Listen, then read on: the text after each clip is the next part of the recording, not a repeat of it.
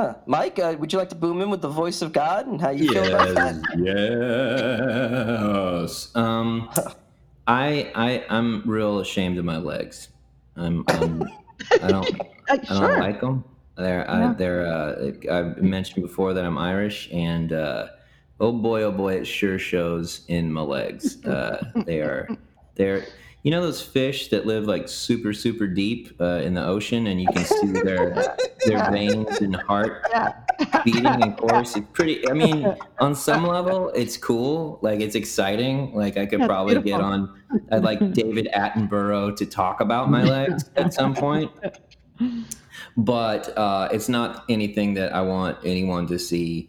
And but that being said, I got this for because I like science fiction and stuff like that, or at least I did when I was 8. So for the rest of my family, I still like it, but in truth, I still like it too. I was trying to make it sound like I grew out of it, but I didn't. But I'm not really a Star Wars fan, but I got a Star Wars robe for Christmas a couple years ago, and it's real long. Like it goes it's like an ankle length, and it has a hood on it too.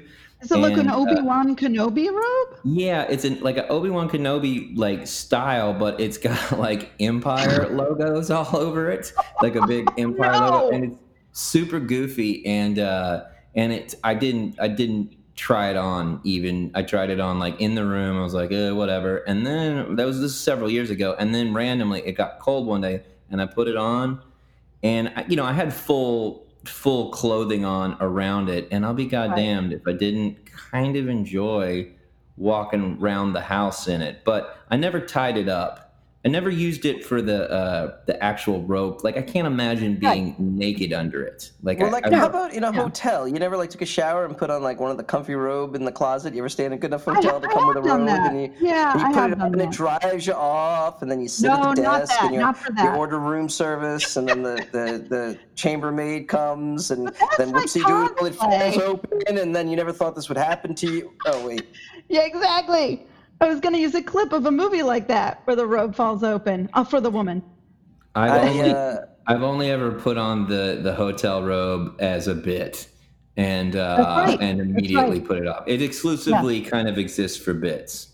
It's for bits or affectations, and I don't disrespect the affectation, and in fact, I do get more annoyed with men who use robes for affectations than women. And again, I get more annoyed with men in general. Do you think? To be fair to me, more men are annoying. Well, and let me ask you this: I hate everyone. Do you think that that this all maybe stems from a Mr. Hugh Hefner? Oh, quite possibly. I mean, he's definitely he did douche it up real bad. Ubermensch of douchey robe wearers. And it symbols something about a man's leisure and his ability to sort of, just wear whatever he wants and control other people.